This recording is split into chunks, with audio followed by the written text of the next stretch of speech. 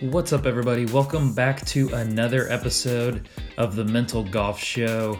I'm your host, Josh Nichols, and on today's episode, we're going to talk about commitment and what being committed during every shot looks like. But first, obviously, there's something that's on everybody's mind right now, and if you're listening to this in months from now or even years from now, you'll probably still know what I'm talking about. Obviously, it's the coronavirus and the spread of the virus and just the magnitude of what's going on. And I promise I'll move on right after, because some people, myself included, want to find ways to get their mind off of the pandemic and enjoy the things that we still can. So I just wanted to say a few things as it kind of relates to my personal life and me and my wife. And so as some of you know, whether you know me personally or from listening to me on the podcast or following me on social, my wife works in the NICU in the hospital, and the NICU is like a lot of premature babies and really sick babies that are, born in the hospital and moved straight to there because they were not healthy once they were born.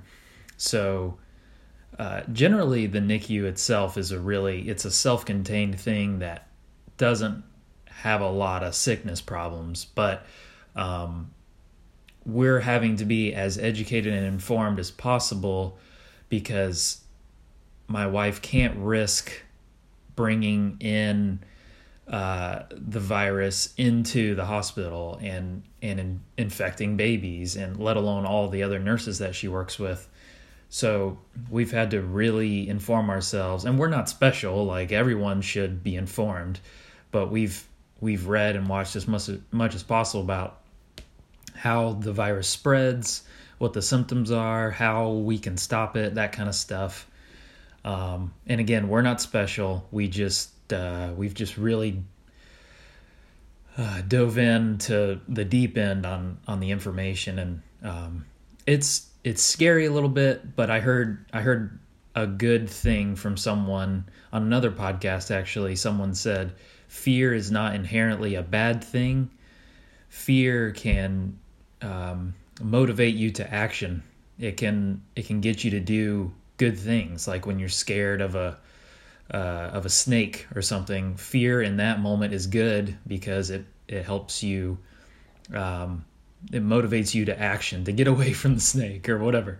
So fear is not inherently bad. Fear can be, with good knowledge, fear can help you. So we're trying to give ourselves a healthy amount of fear. I know that sounds weird. It seems like any amount of fear is unhealthy, but we've tried to do that for ourselves so that we can do our part. So it's super inconvenient, the things that we have to do, and my wife and I have chosen to do and kind of go to an extreme just to do our part. Staying at home when we've gone to the grocery store or whatever, or gas or whatever, staying 6 feet away from people, or when we've gone to work. My wife's work's still going. Obviously, she can't take time off from helping babies in the NICU. And my work is still going. If you follow me closely, I work with my parents on some of the things they do. I work for my aunt's catering company, and that has kind of come to a halt, catering events. But a lot of things I do on the for work are still going. And my personal coaching is I've gone to remote personal coaching only. I'm not doing any face-to-face coaching. I haven't told all of my players individually that. Most of it is implied, and just this time is like let's stay away from people as much as possible. So the inconveniences of staying home, staying 6 feet away from people, seeing none of our friends or family, it's been probably 10 days since we saw any friends or family. So that's a major inconvenience and a big change for us. But my wife and I feel we have a responsibility to encourage everyone, to kind of urge everyone of how important this is, and the only way to stop it, or the best way to stop it, is, for now, is to socially isolate and to stay away from people as much as possible. So this podcast has a small audience compared to other podcasts. It's a large audience compared to where I was, last year this time. I don't even know if I'd started the podcast. I'm not really sure. I don't think so. But I know even as a small audience, we can help. Everyone that's listening to this can do their part, because if everyone listening to this didn't do their part, it could lead to more spread of the virus. So it's an unpopular opinion of the people around me of just totally socially isolating. That's not fun. That's not convenient. But I think it's our responsibility. And that's really all I had to say about that. There's so much information you can go out and find and, really kind of drown in. So you're welcome to do that if you want. But as far as me having kind of a platform to speak to some people, that's what I have to say, is just try to ride the storm by isolating yourselves as much as possible right now, and maybe it'll end sooner than we expect. So that's the goal. So yeah, we'll move on to today's topic now that I've got that out of the way. Let's dive into it.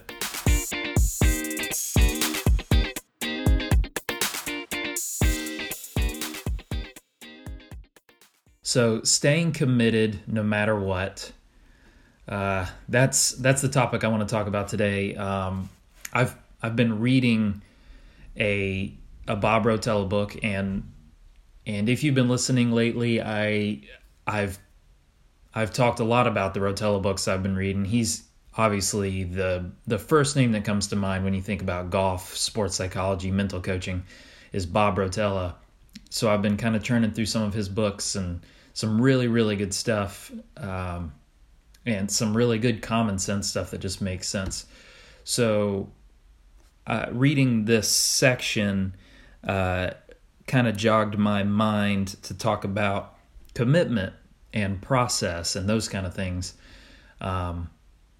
So as I see it, a process, that term is used a million times, but on a shot-by-shot basis, what do I see as the process or the routine? Another word for a shot process is a shot routine. And I think a good pre-shot routine or a good shot process has 4 parts to it. The first part is picking a specific target. The second part is trust, and that's trusting your game, trusting in your ability to pull off the shot. The third part of the process is allowing yourself to not think. And that sounds much easier than it is, but it's an essential part of it. And the fourth part of the process is acceptance. And in my opinion, maybe the most important part of the process. And over future podcasts, I would love to get into each part of that process. But today I want to just talk about commitment. And I know commitment's not one of those parts of the process explicitly, but commitment is kind of the glue that holds all of these together. Commitment, committing to a target. You've got to pick a specific target, but you have to commit to it. You have to trust in your own game, but it's a commitment to your own game. Trust and commitment are kind of synonymous in that way. Allowing yourself to not think, you've got to commit to focusing.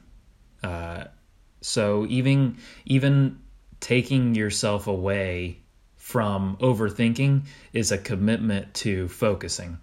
And then acceptance is just a total unrelenting commitment to moving on, regardless of the result. So each part of the process requires commitment. And I'll get into this section of this book, the Rotella book, How Champions Think. I'll just dive right in and start reading it. Listen closely, because it's a few paragraphs, or maybe 2 long paragraphs, but it's just an awesome example of what this player he's talking to is trying to learn. Just as a little bit of context, right before these paragraphs, Rotella is talking to a good player who is decisive in practice rounds, but indecisive in tournaments, and therefore plays worse in tournaments. I think all of us can relate to that, how almost all of us play better in practice rounds than in tournaments, and almost all of us wonder why. Only a few of us really know why that is, and what we talk about today will kind of unveil the reasoning behind that. Why do we play worse in tournaments than in practice rounds, or at your home course, or playing with your friends, or playing by yourself? So let's get into this section of this book. I told this young golfer that he needed to be willing to take risks.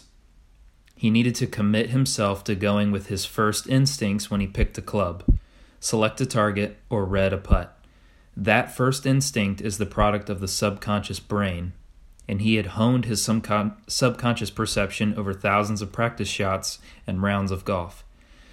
So that subconscious, to step away from the book for just a sec, honing your subconscious perception over thousands of practice shots, that's like an easy thing to just read over and say, okay, yeah, thousands of practice shots, but how can I overhaul my brain?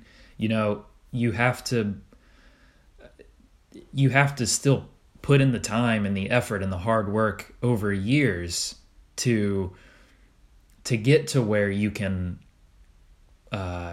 allow yourself to not think, allow yourself to simply commit, allow yourself to fall into your subconscious, as opposed to acting all consciously. You have to have put in the hours and the time and the practice in order to get there in the first place.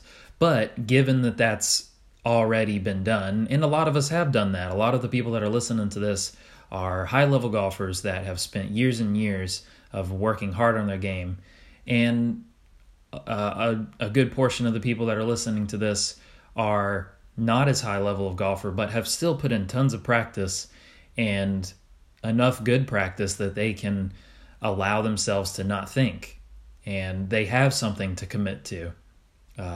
You can't, I guess, committing, hence the name of this podcast, Wrong But Committed. You can commit to the wrong thing, and being committed is better than not being committed. But it helps to have honed your game over thousands of practice shots, like Rotella says. So back into the book. The first instinct of an experienced golfer I've found is usually correct. Even if it's wrong, listen up, even if it's wrong, swinging decisively with a clear mind will almost always turn out better than swinging with a mind cluttered by conscious thoughts. Yes, it was possible he would ignore some factor if he went with his first instincts. Yes, it was possible he'd hit through a fairway or reach a bunker if he went with his driver. Yes, it was possible he'd pick the wrong club for his approach to the green and wind up in a bunker. But so what? He knew how to hit from the rough in the sand, and any round of golf is going to contain at least a few errors. The risks, this is kind of the key of this whole section, the risks of playing with his first judgments were manageable. The benefits were enormous. So in other words, the risks of playing with his first judgments were manageable. So you take risks by saying, I am laser committed to this specific target. And it might be the wrong target, but I will not second guess myself. By laser committing to this target, by fully trusting in my ability to hit it to that target, you can allow yourself to not think. Second guessing is the way to remove yourself from your subconscious. And second guessing is how you lose that commitment. It's how you start to doubt yourself. It's how you make bad swings because you don't fully commit. So let's get back to the book. My advice didn't lead to an overnight change. That's obviously a huge pillar to everything I've ever said. None of this is an overnight change. None of this is a quick fix. And that is a hard pill to swallow for some people. And kind of, it's hard for me in some ways I can't just hand you a bottle of a potion that you can just drink and all your woes are gone. It's these things, just like the thousands of shots in practice that are a prerequisite for a lot of these things. Working on playing with your first judgments, going with your first instinct, that's not an overnight change. That's something you got to do every day, and it still will take time. So my advice didn't lead to an overnight change. Like most things, the way a player thinks on a golf course is in part a question of habit. My client had to spend time developing better thinking habits. He had to learn to quiet his conscious brain and not think when he was nervous. He had to shut the conscious brain down and let the subconscious system take over. But he did, and the changes paid off. He started to win tournaments. So it's easy to read that and say, oh, he started to win tournaments, I'm just going to do that. And okay, here's a formula, I'm just going to do it, and I'll start winning tournaments. But you forget the sentence 5 sentences ago that says my advice didn't lead to an overnight change. It's a long-term thing that you have to make a daily habit. So I guess the whole summarization of this, the whole summary of this section is not second guessing. Second guessing is how you bring yourself back up from the subconscious. So the subconscious, just a few quick words about it. Some people call that the zone or getting out of your own way. It's just allowing yourself to not think. It's to fully trust yourself. It's to let go. It's to pick a target, fully commit to it. It's to have practiced and fully trust your own game. It's to commit to focusing. It's to allow yourself to not think. It's to just let your mind kind of go blank and just hit the ball. Like see a target, hit to it. Or like a basketball player or a football player, they just see what they want to do and do it. They don't have time to think. So golf is tough because you have time to think. You have time to second guess. In a football game, there's a defensive player coming at you. You don't have time to think. You just react based on your training. So in golf, you have to, in order to be an athletic player, in order to be, quote, in the zone, in order to let your subconscious take over, you have to allow yourself to just react to your first instinct, to your target. And second guessing is the primary way to overthink, to doubt yourself, to bring the conscious mind back into it, to take yourself out of the zone, to get in your own way. That's second guessing. That's saying, right before this section in this book, it's an example that the player talks about of when he's at home at his home course in a practice round, he shoots his laser at the flag. It's 155. He says, that's a full 9-iron. and pulls his club out and hits it, and hits a good one, because he goes through his process, whether he's thinking about it or not. He goes through his process of picking a specific target, trusting in his ability to do it, allowing himself to not think. He doesn't even have to think about not thinking. He's just reacting, and then he accepts the result. And even if it was a bad shot, he could probably accept the result because he's just at a practice round. But now all of a sudden, he tells the example of being in a tournament, and he shoots with his laser 155, and then he starts thinking, okay, 155, that would normally be just a good full 9-iron, but okay, what's the wind doing? Caddy, can you throw up some grass? See what the wind's doing. Oh, okay, blew into your face. Okay, wait, you didn't quite throw that grass high enough. Can you throw it a little higher and really get it up there where the wind's blowing? And the grass falls just a little into your face. So, oh man, it might be playing more like 157. So, is that a strong 9 or an easy 8? It's a little downhill. So what is that? That might take off a couple yards. So, okay, back to 155. Okay, the lie, it's a little into the grain, and you can see he's second guessing his first instinct. His first instinct works every time in a practice round, and in a tournament, the second guessing comes up because you want to do it perfectly. You're like, okay, this is a tournament, I have to do this well. But you can see the part in this passage that I read to you where the second guessing is bringing in that perfectionism, and it's bringing in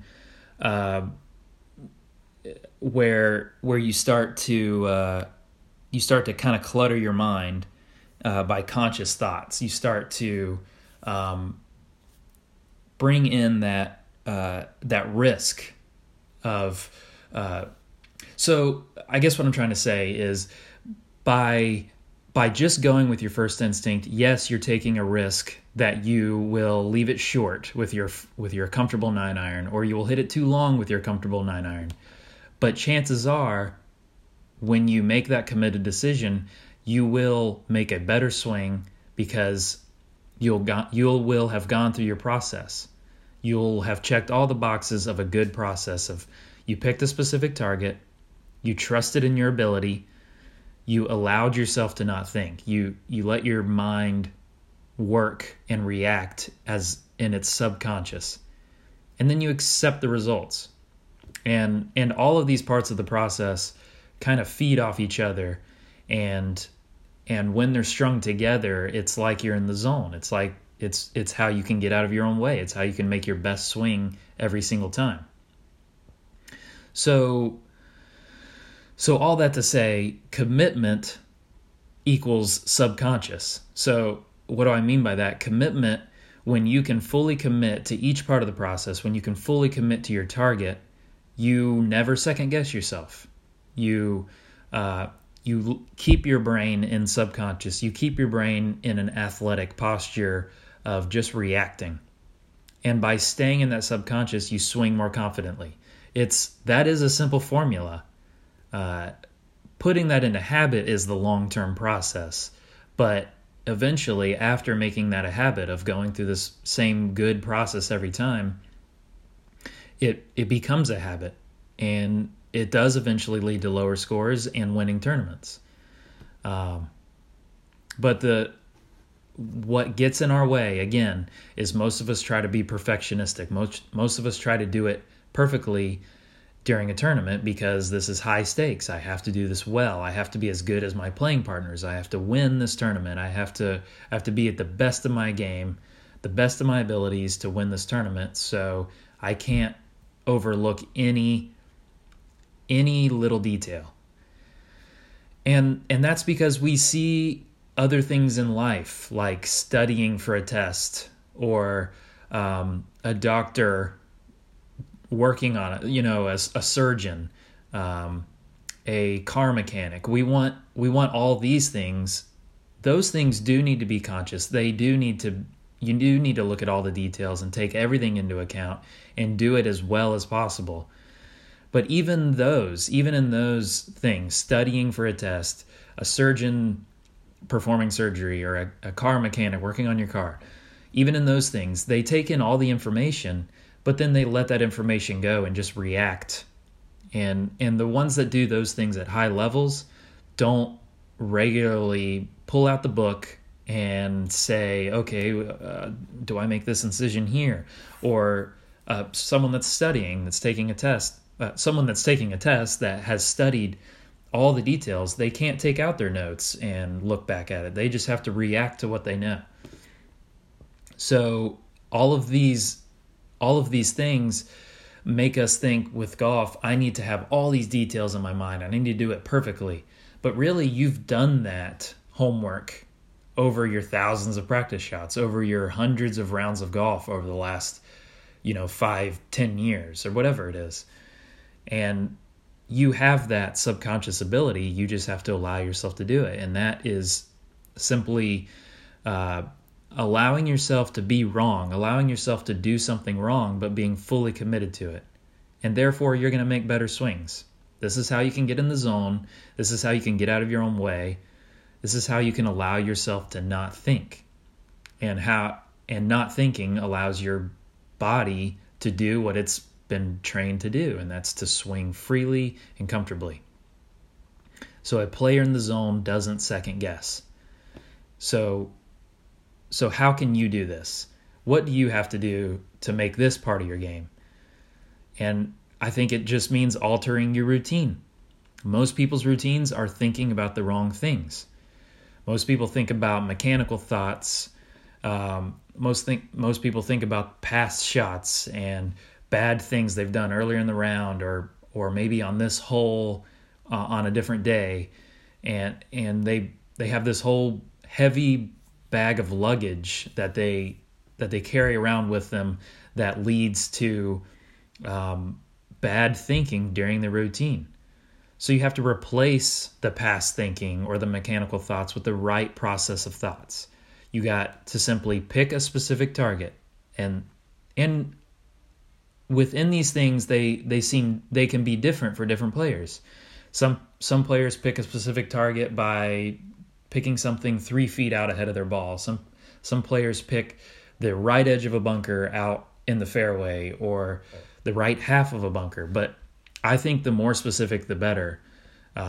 You may have heard the phrase "aim small, miss small," but I like as specific a target as possible. So simply picking a specific target is the first step of a good process of thoughts. The second step, trust. You have to trust in your ability. You have to trust in your preparation and your practice. You have to trust in your ability to pull the shot off, to get the ball to go to your specific target. And third step in the process is allowing yourself to not think. And that's simply as a result of committing to your specific target, as a result of committing and trusting in your game. You will naturally allow yourself to not think. But it is, at first, when you're first training yourself to do this, it is an awareness, it's a training of allowing yourself to not think, of just saying, you know what, I'm going to not think, I'm just going to react. And then the fourth step of the process is acceptance. And acceptance is simply, once you hit the ball, there's nothing you can do about it. You simply have to move on. You have to be okay with wherever the ball goes. Complete indifference to the result, whether it's good or bad. Just indifference. And then you move on. And this 4-part process is what you need to alter your routine to. And then there's altering your routine, and then there's sticking to your routine no matter the circumstances. The temptation is to stray. The temptation and the crux of all of this is that when you're nervous, when you're in a tournament, when you're in a high-stakes situation, the temptation is to stray. It's to bring in more details. It's to second guess. It's to try to be perfectionistic. So resisting that temptation on a shot-by-shot basis is how you can make this a habit. So to make this relevant to right now, because a lot of us aren't going to the golf course, and I think a lot of us shouldn't be going to the golf course, because of the coronavirus pandemic and trying to stop the spread. How can you do this at home? A lot of us are spending a lot of time at home, and a lot of us want to know how we can get our games better while at home. If you follow golf Twitter, you see all these pros, all these kind of head golf professionals, teaching pros, whatever, giving you ways to work on your game while at home. Well, there's ways to work on your mental game at home too, and I'm sure you've seen that. If you follow closely enough on Twitter, you've seen countless people say the mental game can be worked on at home. And that's one of the best things about the mental game is you don't necessarily have to be on the course. It's usually better, but you can do this at home. So here's some ways that you can work on this at home. So think through your regular routine. Imagine yourself on the first tee shot of the first hole and walk yourself through your routine and be honest. Don't embellish and don't pretend that you're doing something better than you normally do. Go through your real routine in your mind. And now compare it to the correct process of picking a specific target, trust in your ability to get it to that target, allowing yourself to not think, and then acceptance. So the first part of your routine, are you picking a specific target, or are you kind of saying, I just want to hit this fairway or anywhere on the green? And then the second part of the process is trusting in your ability. Or do you start to think about mechanical thoughts or the past, or I haven't really practiced this shot that much, so what am I doing? Why am I trying to do this? And then allowing yourself to not think. Well, you can tell just by the first two, or just by the trust part of the process, are you thinking too much? Are you thinking about the past too much? Are you thinking about the future? Are you taking in too many details and second guessing yourself? And then acceptance. Imagine yourself once you hit the ball. How do you usually react? Most of us, if we're honest, myself included, once we hit and it's a bad shot, we slump our shoulders, we get bummed, we start thinking about our mechanics and dang, I should have, I've been working on this one thing and I can tell that was, I came over the top and that's why the ball was a quick hook to the left, and that is not acceptance. That is not indifference.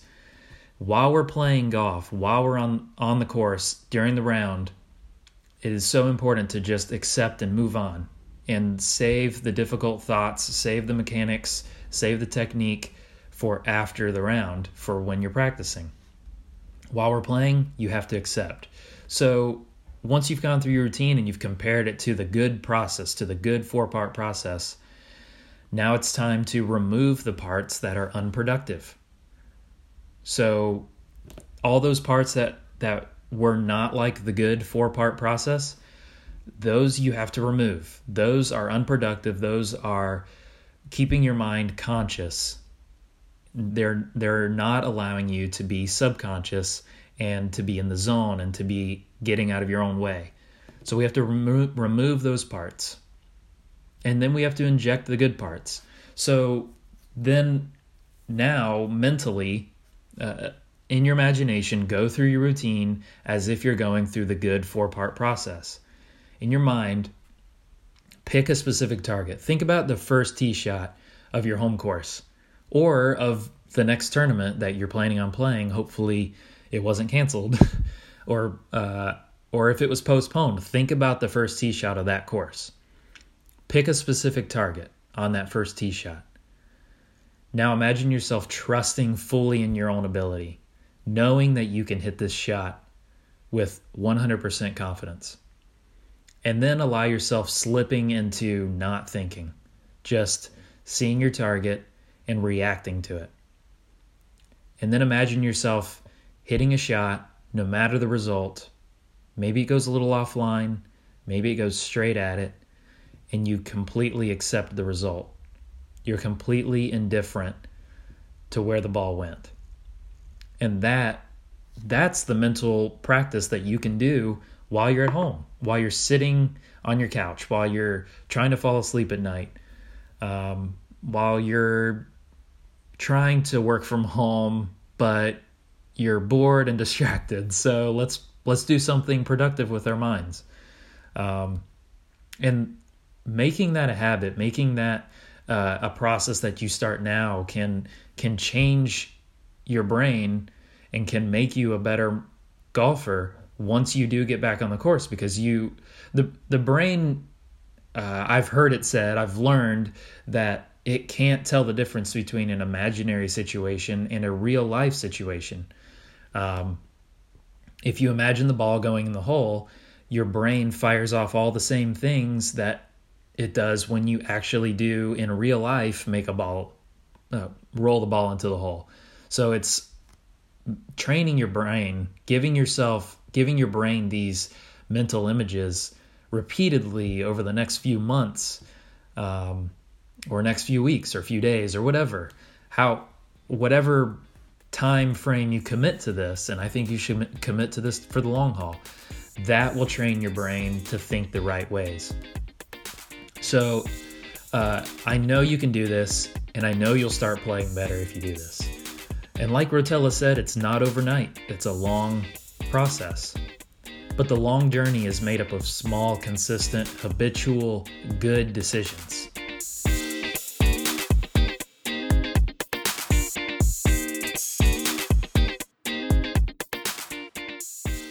Thanks for listening to this episode of the Mental Golf Show. If you liked it, I'd love it if you subscribed. And if you want some more, you can go to joshnicholsgolf.com. Or I would love to get in touch with you. Just send me a text, 336-399-1825. All right, catch you next time.